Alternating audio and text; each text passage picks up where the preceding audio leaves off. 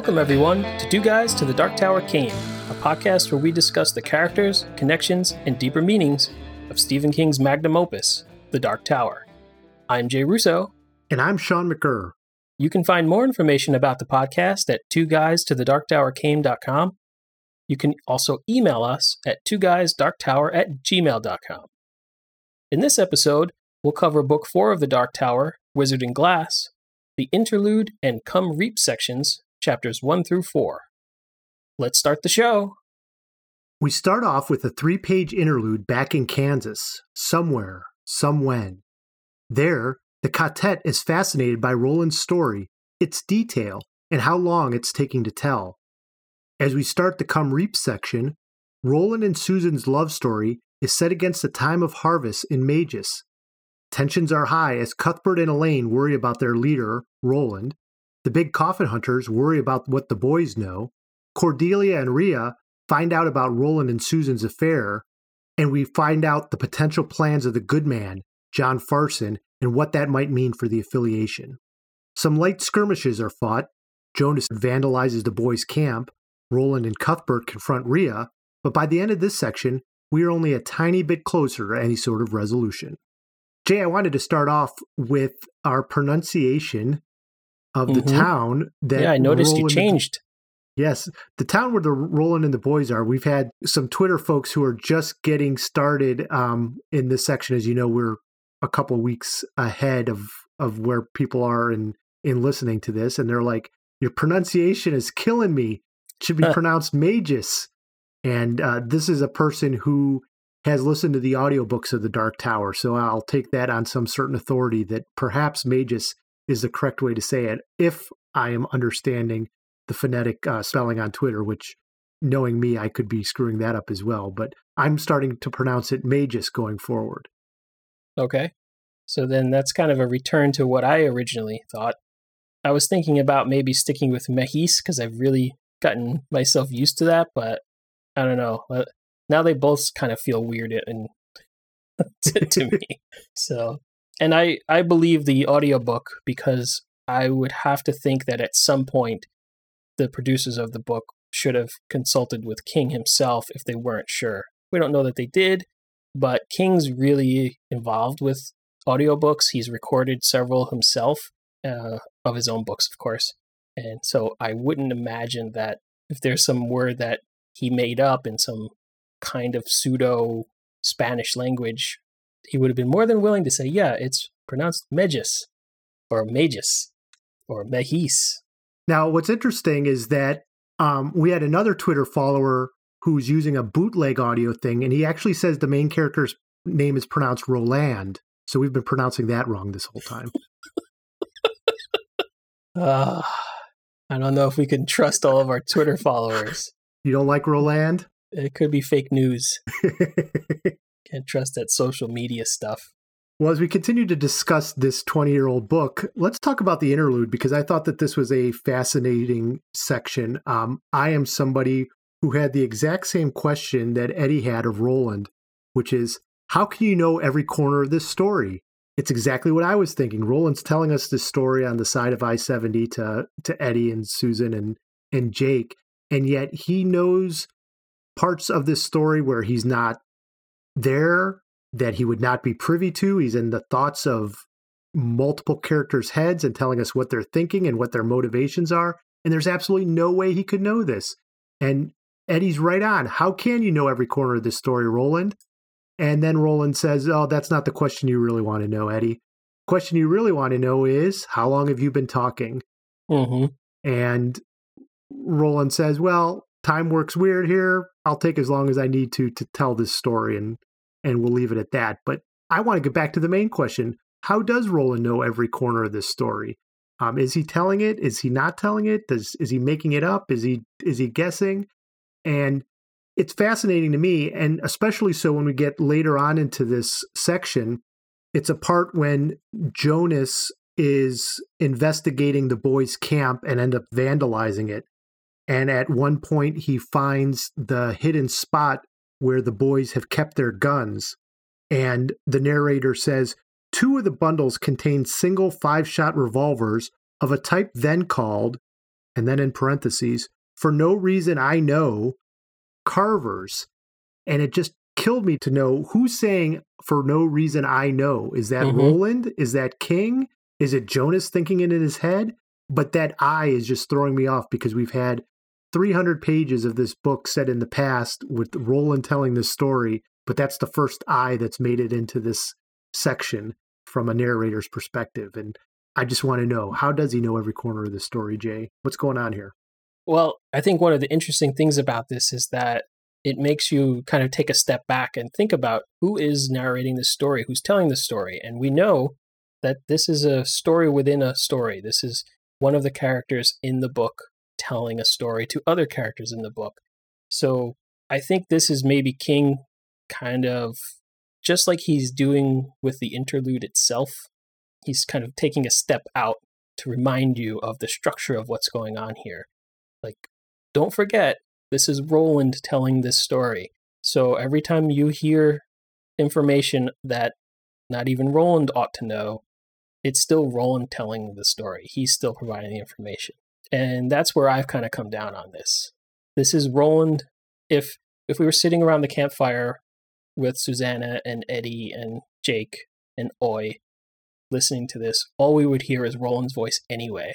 So if he broke into a first-person parenthetical, for no reason I know, it wouldn't feel that awkward at all. And that's kind of how I picture it. It's just awkward as a reader when we haven't gotten that at all. Yeah. You know, we do get in the interlude that sort of jump out and oh yeah, this is a story in a story, because we have been very invested in the story itself that we didn't really think about that. And it's a way for King to tell us, oh yeah, don't forget, here's where we are. Yep. But when that one came, you know, almost 100 pages later, I was like, ooh, that's weird. And why does that exist? Of course, it also makes me think, how does Roland know what's in these people's thoughts? I mean, is it because he's had 30 years or, 1,000 years to think through this and come up with, oh, this must have been everybody's motivation? Is there some sort of magic involved? When the man in black sent him on his vision quest throughout the universe, did he get more knowledge than he had before? There's just all these potential reasons that he could know all this. And whether or not he actually knows this is what Jonas was thinking, this is what Susan was thinking, this is what Cordelia was thinking, this is what Rio was thinking, or has he just made assumptions and made it part of his story? And if it's either of those things, do we need to wonder, is Roland a reliable narrator or not? Or is what he is telling us and telling Jake and Eddie and Susanna and Oi to be trusted? Those are very good questions. And no answers. Instead, we get the, how long have you been talking? And we get the answer to that, which is, as long as as long as it needs. Time works sort of funny here. And yeah. Remember that time when I told you that you can't trust which direction the compass is pointing? Same thing with the clock. It's all good. It's all good. And that's the question that you really want to know, which makes me think, hey, Eddie, maybe you should have stuck with that first question, because that's the more interesting question, in my opinion. Yeah. And I think in a story full of echoes, this is yet another echo of Roland's time with the Man in Black on the Golgotha, right? That was another night that lasted as long as it needed to. We have precedents of this. Yeah. When an important event has to happen, when an exchange, when a palaver, it needs to take as long as it takes. The Man in Black wasn't going to say, all right, sun's coming up, let's have breakfast and maintain our truce, and we'll just keep doing this night after night till I finish telling you what I got to tell you. No, it's the magic just makes the night last as long as it needs to. And in that case, we're told that it lasted 10 years. And Roland apparently aged, 10 years. But in this occasion, it seems more like time is not passing. Right. The characters aren't aging. They're not feeling hungry. They don't feel the need to use the bathroom. Like all of these details come out in that short interlude there where, Eddie's like, yeah, I'm not even hungry. Like, what's going on here? Yeah. How long has this been going on? And, but I think that's a nice echo to the night on the Golgotha as well. Yep. So this section, the interlude, ends with Roland repeating, true love is boring as any other strong and addicting drug, and as with any other strong drug, and we move into the come reap section. So we have Roland making this very direct connection between true love being boring, which I think he means to those outside of the love itself. Obviously, Certainly, yeah. Roland and Susan aren't bored, but the addiction is there, and that seems to be potentially dangerous and adds to the tension of the story of, even though true love is boring, there is this tension there between, will we be found out? What will it mean for me and my friends? Because Cuthbert is getting antsy. Elaine's getting antsy, but Cuthbert in particular is worried about what this true love is. It blinding Roland in some way? Is it keeping him from their mission? Susan's obviously worried because she's been committed to the mayor at the end of the reaping ceremony. So there's this whole idea of true love being boring in this come reap section. Yeah, and when King started talking about how true love and addiction are boring, it kind of helped me realize that I was a little bit bored. I've been struggling to just keep turning the pages here, and I thought about it a little bit, and I think it boils down to the level of familiarity that I have with this story. The first 3 books, I think, stand up to repeated readings. They are unique, and they approach and add to the genre of Westerns and horror and science fiction and blend things in a really special way. I think that's what makes those books so strong. And I can read them and reread them, and no matter how much I know and remember of the details, the overall structure it doesn't get dull to me. This story, because I read it one time when the book was published, I'm much less clear on the details. But I still remember the big points of the plot. So it's kind of like I was spoiled with the bullet points of what's going to happen next. So I don't have anything maintaining that tension for me. I don't need to know, how's it going to turn out for these guys? Because I already do. So what I would want to fall back on is King's use of blending genres, or a unique way of telling a story, or a really amazing, surprising structure to what he's doing. But this book doesn't really have much of those things. It's very much more straightforward. It's a very traditional story. And I think that's fine. That's not something to hold against it. But because I don't have anything else to hang my hat on, I'm bored. And for me, I feel a little bit of the opposite. So I'm very engaged with the story. I find myself flipping through these pages very quickly, not taking many notes because I want to find out what happened. And there is this, as I said, great tension in all aspects of this story. Are they going to get found out? What's going to happen with Susan? Because I don't think it's going to be good. There's been enough foreshadowing to let us know that Susan's probably not going to make it. When Cuthbert and Roland come to a head, what's going to happen there? What's going to happen with the big coffin hunters? Where's John Farson and that all fit in with the affiliation? And yet, even with all that tension, it's undercut by King on so many different occasions.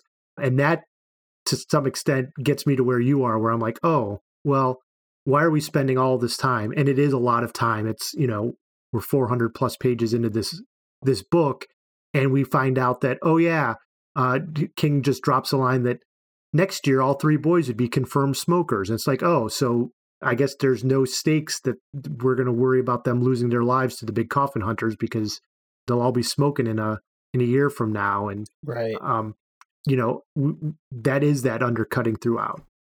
Yeah. I mean, we know that between this point in time and the present day when Roland is alone, that both Cuthbert and Elaine have died, but we don't know exactly when, right? So maybe one of them dies going up against the big coffin hunters, right? But when King throws that line in there about a year from now, we know that all 3 of them are going to survive whatever comes next in Magus. See, I still want to say Mahis now. But yeah, you're right. But that's something that King always does. He does it in all of his books. He's always done it, and he has done it throughout this book and throughout the Dark Tower books. That's his style. And it works for the most part. But when he's riding by Susan and he spots her in the window and it has this magical, lovesick moment because they want to acknowledge each other but can't, Yep. And then the next paragraph is King telling us he's going to remember her that way for the rest of his life. And it's like, oh, okay. It's not the last time he's going to see her, but there's not that many good moments left, I guess. Right. Yep. Yeah. So you're a little bored. I'm engaged with the tension, but I wish it was a little bit shorter. But overall, we're liking it. Yeah. I'm enjoying the story. There's no question. I think it'll be interesting when we get to Wind Through the Keyhole to compare, because neither one of us have read that book, and it's a shorter book. And it's also structured this way that I understand it is a flashback story. So there's a lot in common with Wizard and Glass, but it has the things that I think we're both looking for. We haven't read it, and it's a little less lengthy. So maybe King is a little bit better at getting to the point in that book. Yep. I want to touch on one other thing you said. You said how much you enjoy when there's the blending of science fiction and fantasy, and really we're not getting a whole lot of that in this section. We talked in a previous episode how there's more magic here with Rhea and the globe, but for the most part, this is, as you said, a fairly straightforward Western. And for me, and this reminds me of Game of Thrones. I know we both talk about Game of Thrones on this podcast a lot, but for me, the most interesting part of Game of Thrones is not the dragons or the magic or the fantasy, but the political gamesmanship that happens and the moving around of pieces on the giant chessboard that is Westeros. Yeah, and I agree. I see a lot of that in this section as we get all these pieces moving around, and who's going to find out what, and what do they know, and what are they going to do about what they know. And King calls it the game of castles here, but that's what is intriguing for me. So I think that might be why I'm a little bit more engaged, even though there's not that science fiction fantasy piece of it. That's right. Yeah. In the world of the Dark Tower, you play Chancellor's Patience. You either win or you die. Ka is a ladder. Right. Right now, we've got 100 listeners who've never watched Game of Thrones. Like, what are they talking about? Although I do think the Venn diagram of our listeners and Game of Thrones fans is probably pretty close to a circle. Pretty close to a circle. We'll have to find out about that.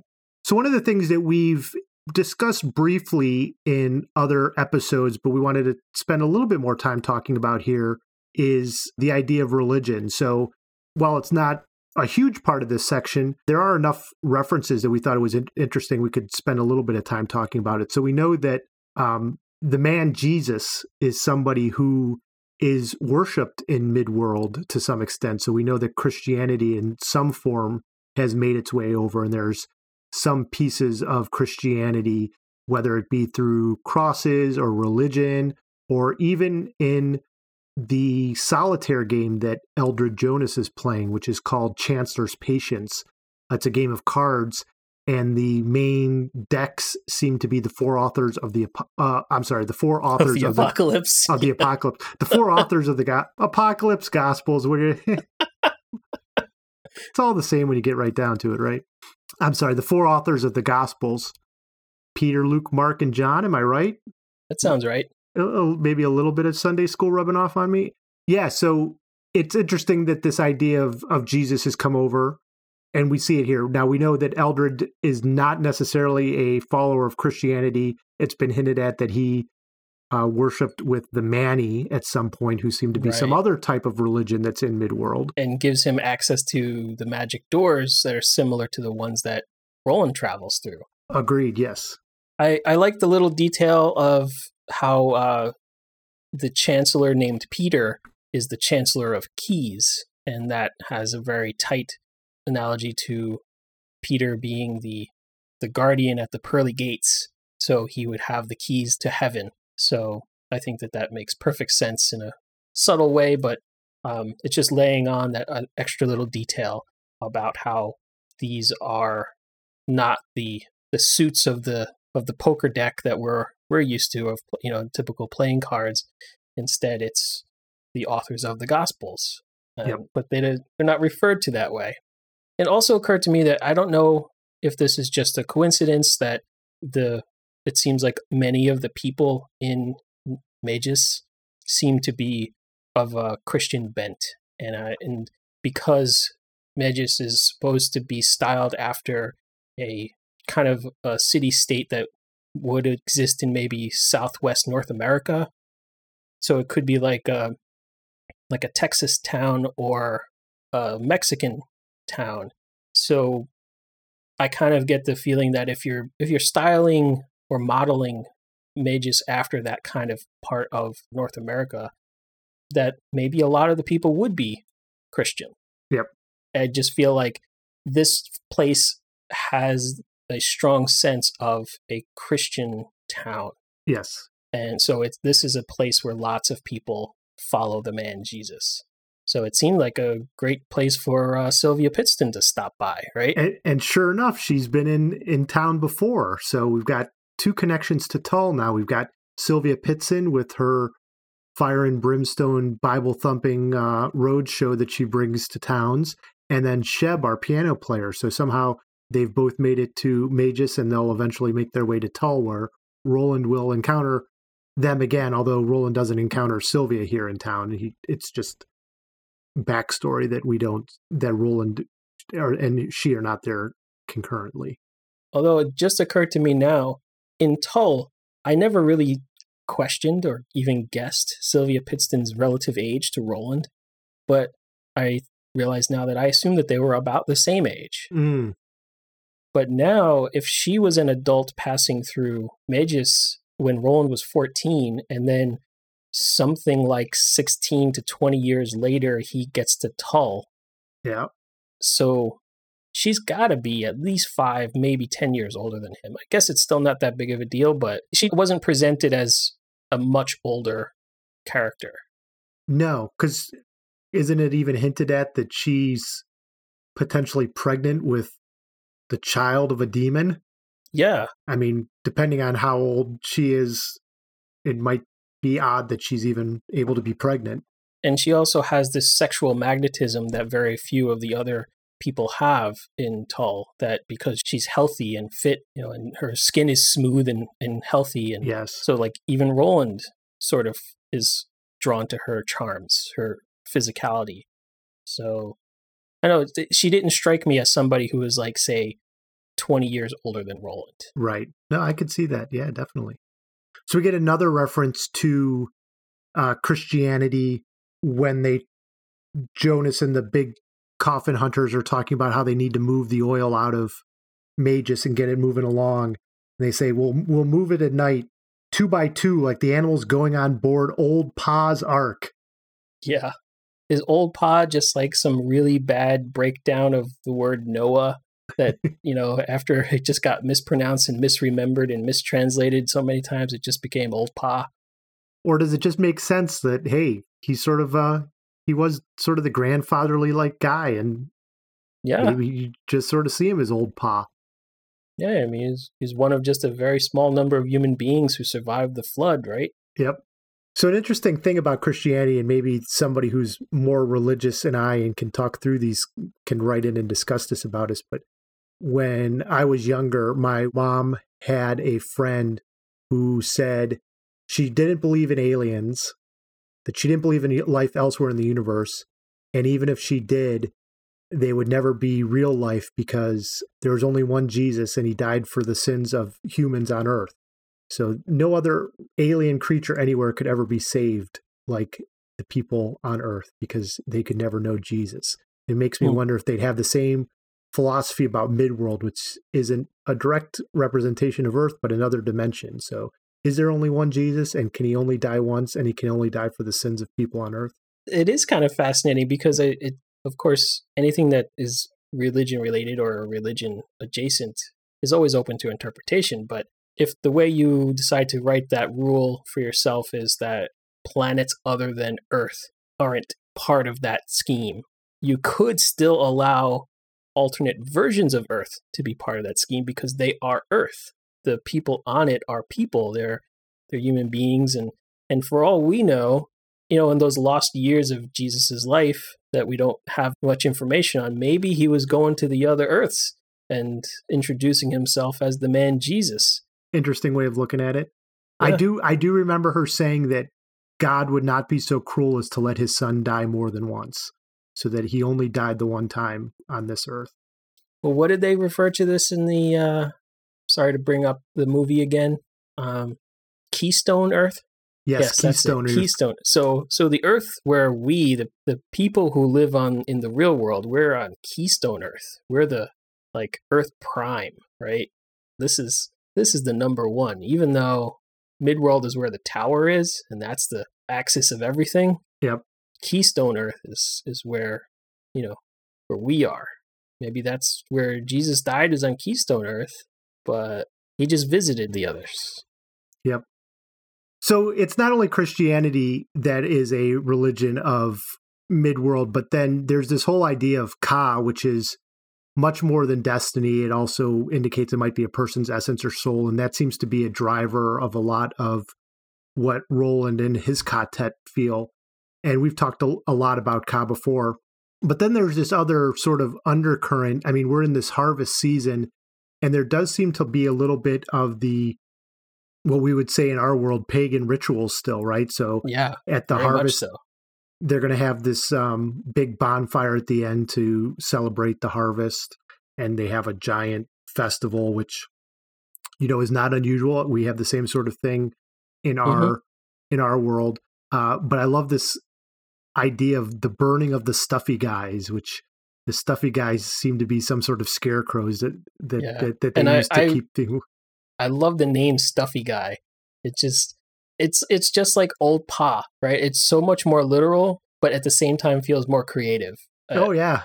Oh man, you got two stuffy guys out back keeping away the crows. What do? They scare the crows away? Interesting. Hey, Stuffy Guy. Yeah. Stuffy Guy. And doesn't Rhea's Stuffy Guy have multiple arms, like he's a mutant of some sort? Yeah, she purposely makes him a mutant, has like an extra arm coming straight out of its chest and stuff. She's got mutant plants, so might as well have a mutant Stuffy Guy. So they have this idea that, hey, they burn these Stuffy Guys in effigy, which makes sense. I mean, there's a lot of that in our world type of imagery of, hey, it's the end of the season and we'll burn stuff in effigy. Of course, Jonas wants to make this worse by, hey, instead of Stuffy Guys, we're going to throw into the bonfire. We're going to throw those 3 no good boys in the fire, and we'll show them. And nobody will stop us because everybody really just wants to see people burn.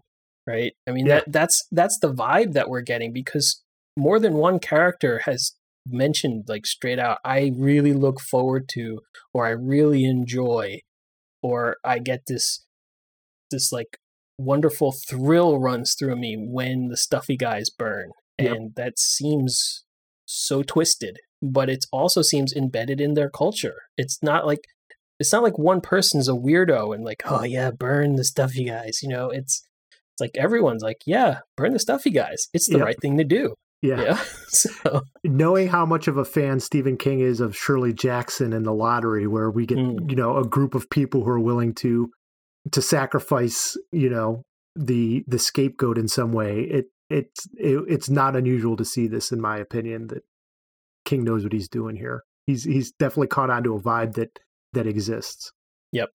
Yep. Well, we wanted to take that break to talk about religion just because it's come up a lot. We're, 4 books in. I imagine that there might be some more references on the way. So we'll continue to look out for that as we read on. Before we leave the topic of religion, you mentioned Ka a moment ago, and we're reinforced with the idea that Ka is more than destiny. It's actually another way of describing the essence of somebody, or maybe another way of saying it is their soul. Yep. In book 2, when Roland goes through the magic door on the beach into the mind of, say, Eddie, he says, he thinks to himself, my Ka is in Eddie's mind. And so it doesn't make sense for that to mean Roland's destiny went into Eddie's mind. It's more of who Roland is. The part of Roland that is Roland that isn't his physical body is his Ka. And that's in addition to the idea that Ka is also a form of destiny or predestination. So we saw that only briefly and only in that one way in book 2, but here again in book 4, we get this repeated that Ka is more than destiny. And so I think we're getting a fuller and rounder definition of what Ka really means. Yeah, indeed. So Ka might bring Roland and Cuthbert to a head here, right? So We've gotten that tension before in the earlier chapters, but this section that we read for this episode is really focused on Roland's thoughts on what his mission is and what his duty is and what his relationship is with Susan and how that intersects with what Cuthbert understands that to be. Cuthbert sees Susan as a distraction from what they're sent there to do and really something that's tearing the quartet apart, that he believes that Roland is going down the wrong path. And some of this is jealousy. Cuthbert mentions how beautiful Susan is. But on the other hand, he's right. I mean, they're there to do a mission, and he's worried that Roland's not seeing straight. And Roland, on the other hand, is also like, hey, I'm the leader of this. I know what I'm doing. I have a plan in mind. And because we're getting it from his perspective, we do get a lot of pieces in his head where he makes it clear, like, oh, I know what's going to happen. I know he's keeping information from Cuthbert and Elaine. And he has a plan. But it does very much come to a head. And as you know from reading this, they end up in a fist fight, and it sort of both shakes them out of it. But what more is happening here between these two, and why are they acting in this way, Jay? I think we're seeing an interesting dynamic in that Roland is keeping his cards so close, and part of that subterfuge is sort of maybe even playing up the whole, lovesick teenager thing, that even his two closest companions, his closest friends, they start to buy his act. And what's interesting is that they're the only ones who he does this act for. Yeah. Whenever Roland interacts with anybody from town, he doesn't act like a lovesick teenager because that would be way too risky. So he's doing this entirely for their benefit, and it seems to have a bad impact overall. Like, there is no reason why Roland couldn't have been more open and honest with them from day one, but for whatever reason, he wasn't. And I can't really think of why. And even Roland makes that realization, like, after Cuthbert punches him in the face, like, yeah, why can't I just tell you my plan? Duh. Yeah. And that kind of takes us back to, like, what we were talking about in the last episode when Roland's father gave him that info dump. We're like, this is good. This is an example of smart people doing smart things for the best possible reason. And here we've kind of changed gears to Roland maybe not doing the smartest things for not the best reasons. And he gets that wake-up call in the form of a, punch to the jaw. Yep. That it's like, oh yeah, I can totally tell you guys. Let's share this information now. And I guess if he hadn't withheld that, there'd be a lot less plot tension here, which might have made for a less interesting story. But it's still frustrating to see Roland make this totally avoidable mistake, or what appears to be a mistake. But to some extent, he's right. I mean, he does have a plan. He knows what he's doing.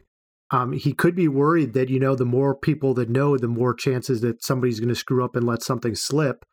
But on the other hand, I think Cuthbert's dead on as well. I mean, Roland is blinded by his love for Susan, and he is putting at risk all their lives, including Susan's, as well as their mission.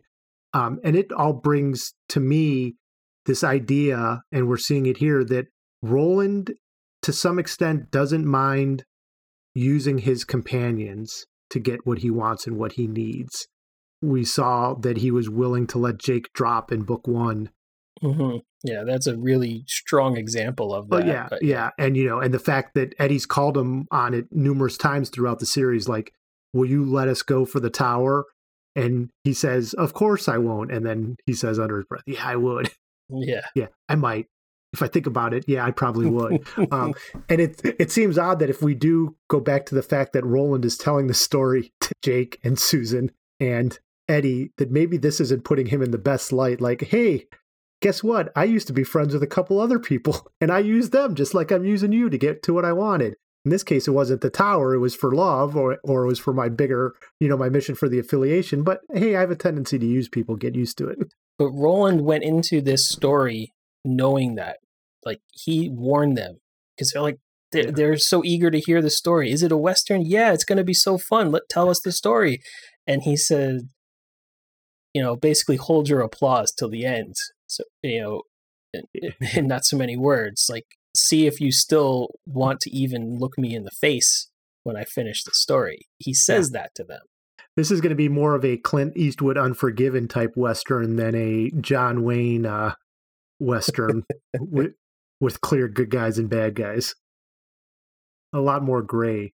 Yeah, I mean, and you said it very eloquently when we were talking about this the other day, that basically Cuthbert is jealous, but he's correct. But also Roland is correct, but he's stubborn. So it's like neither one of them is totally wrong, but they both have really flawed angles of approach. And I guess that subtlety and that complexity makes this for a better story and makes it for a better novel. So, hats off to King for that. But it's still frustrating to know that we're supposed to admire these characters for their abilities, for their intelligence and their cunning. And when they are acting stubborn or purposefully withholding information for no good reason that we have access to, then it makes us lose a little bit of that faith in the character. It makes me like Elaine all the more because I would be the peacemaker. I was actually thinking about that. We've got Roland as a constant, obviously, through all these books. But I think the character that I think I am most similar to, or who I would be if I were one of the characters, I think it'd be Cuthbert. There needs to be some sort of Facebook quiz for me to tell who I am. Oh, so somebody can just mine personal information about Yes. you to feed ads? Yeah. Yeah, that's what you need. Yeah, because I admire the way that Cuthbert is always making light of things and joking about things, but underneath that surface, he's still just as dangerous and just as capable as Roland. I think I'm like Elaine because I am a peacemaker, and I also have a little bit of the shine.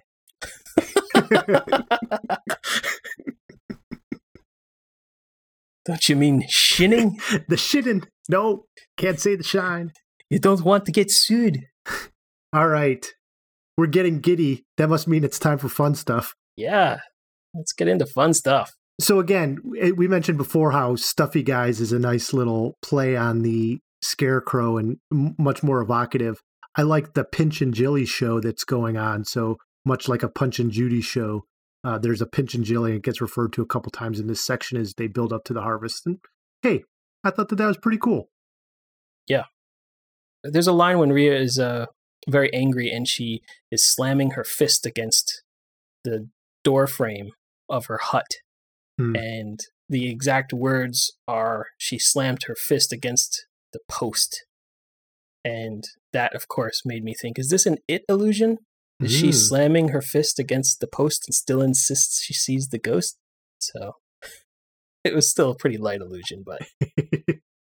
So speaking of ghosts, we both pointed out this line, and you had mentioned earlier about how what you like about this section is the opportunity for King to be a little bit more poetic in his writing. Yes. As we get this story. And this is when Roland and Susan are riding into town. And you had mentioned before about how he sees her at the window and how he'd always remember that. And we get this great line. So do we pass the ghosts that haunt us later in our lives. They sit undramatically by the roadside like poor beggars. And we see them only from the corners of our eyes, if we see them at all. That's just really good. Good writing there. Good writing there, Stephen. Yeah, it goes on, and I think that whole section is wonderful. Yeah, it goes on. The idea that they have been waiting there for us rarely, if ever, crosses our minds. Yet they do wait, and when we have passed, they gather up their bundles of memory and fall in behind, treading in our footsteps and catching up little by little.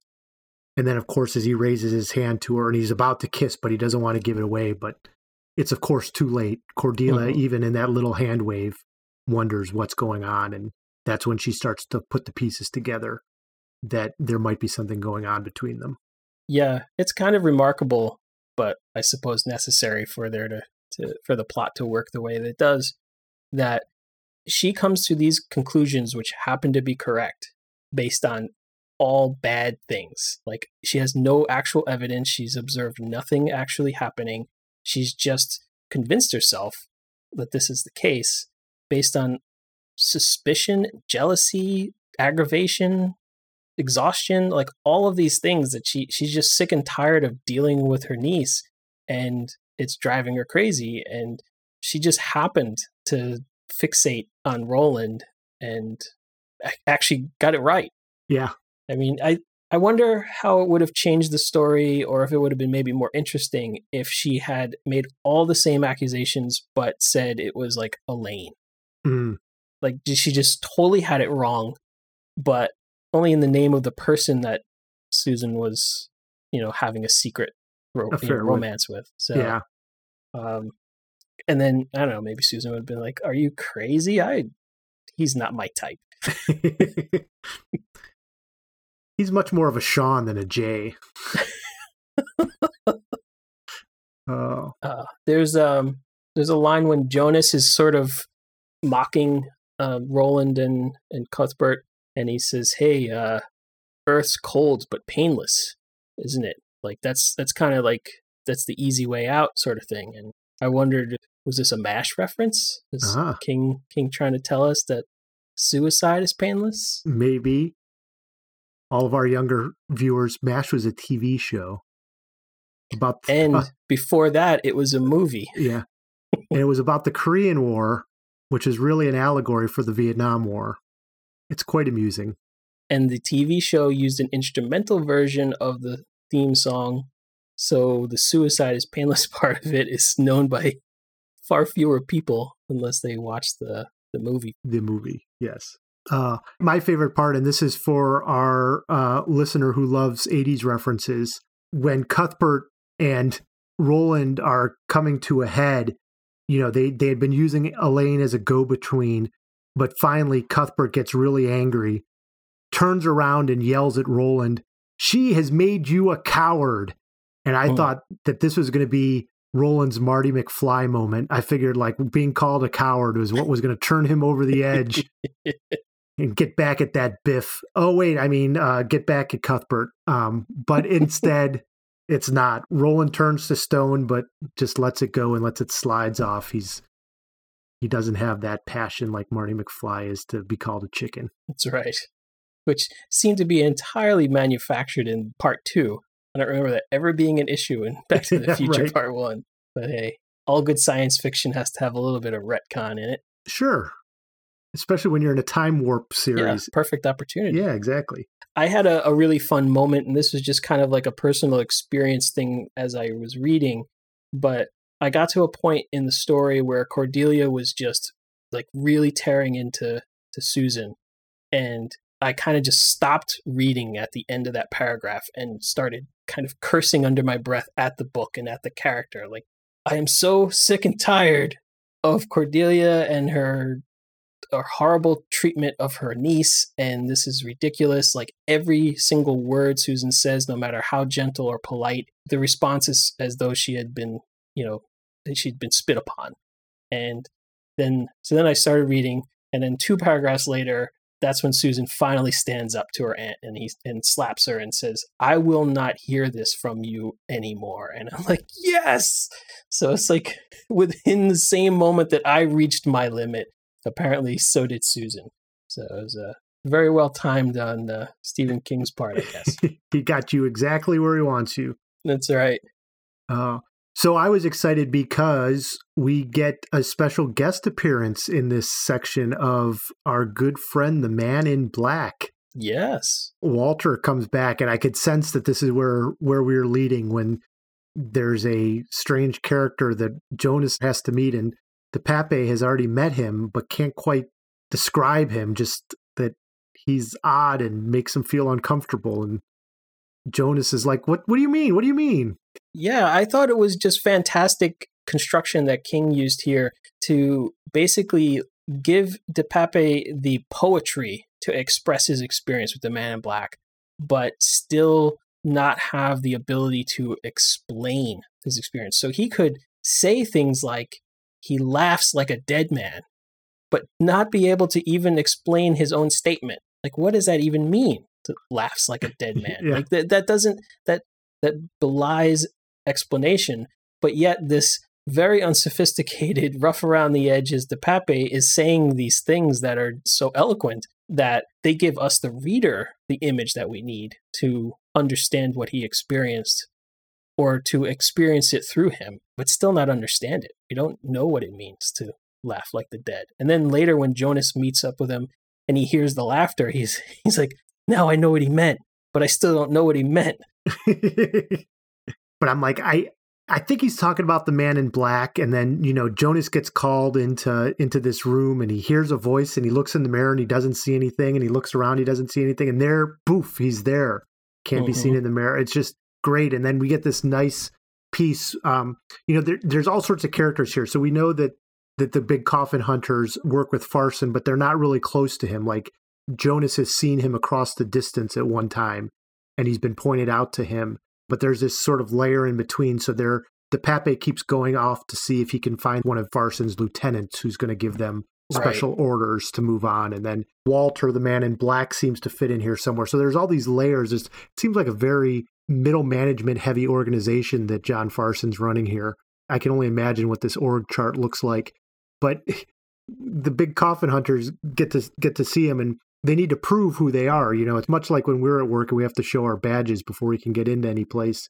Instead of having him on a key fob, though, he's got the good man's sigil, and it's this open, staring eye, much like the Eye of Mordor or something that Jonas gets this feeling, if I touch it, it's going to turn and look straight at me, and I can't bear that, so I'm just going to just sort of leave it there. Yeah, it actually made me think of Beastmaster, not Game of Thrones. Sorry, not Game of Thrones. I mean, Lord of the Rings.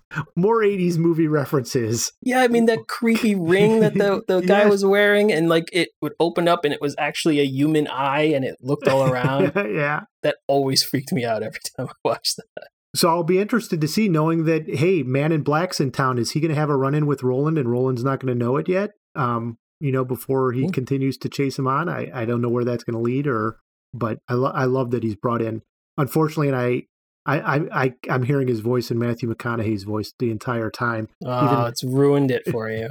It's ruined it, especially when he makes a reference. And I don't know if he does this in the movie or not. It seemed very familiar to me, but he makes a reference to, hey, Jonas, what do you like better, Frank Sinatra or Der Bingle? And of course, Jonas has no idea what he's talking about. I'm pretty sure he meant Bing Crosby, right? Of course, yeah. Yeah, so good stuff from the Man in Black. Yeah, he's always good for a laugh. The laugh of a dead man. So that's going to be all for this episode of Two Guys to the Dark Tower came. Thanks, Jay. Thank you. Links to all of our contact information is available in the show notes. You can email us at twoguysdarktower@gmail.com. You can also find us on Facebook at facebook.com/twoguysdarktower. And our Twitter handle is @twoguysdarktower. If you like the show, please rate us on iTunes. Next episode, join us as we cover Book 4 of the Dark Tower, Wizard and Glass. Come Reap, chapters 5 through 8. For Jay Russo, I'm Sean McGurr. Thanks for listening.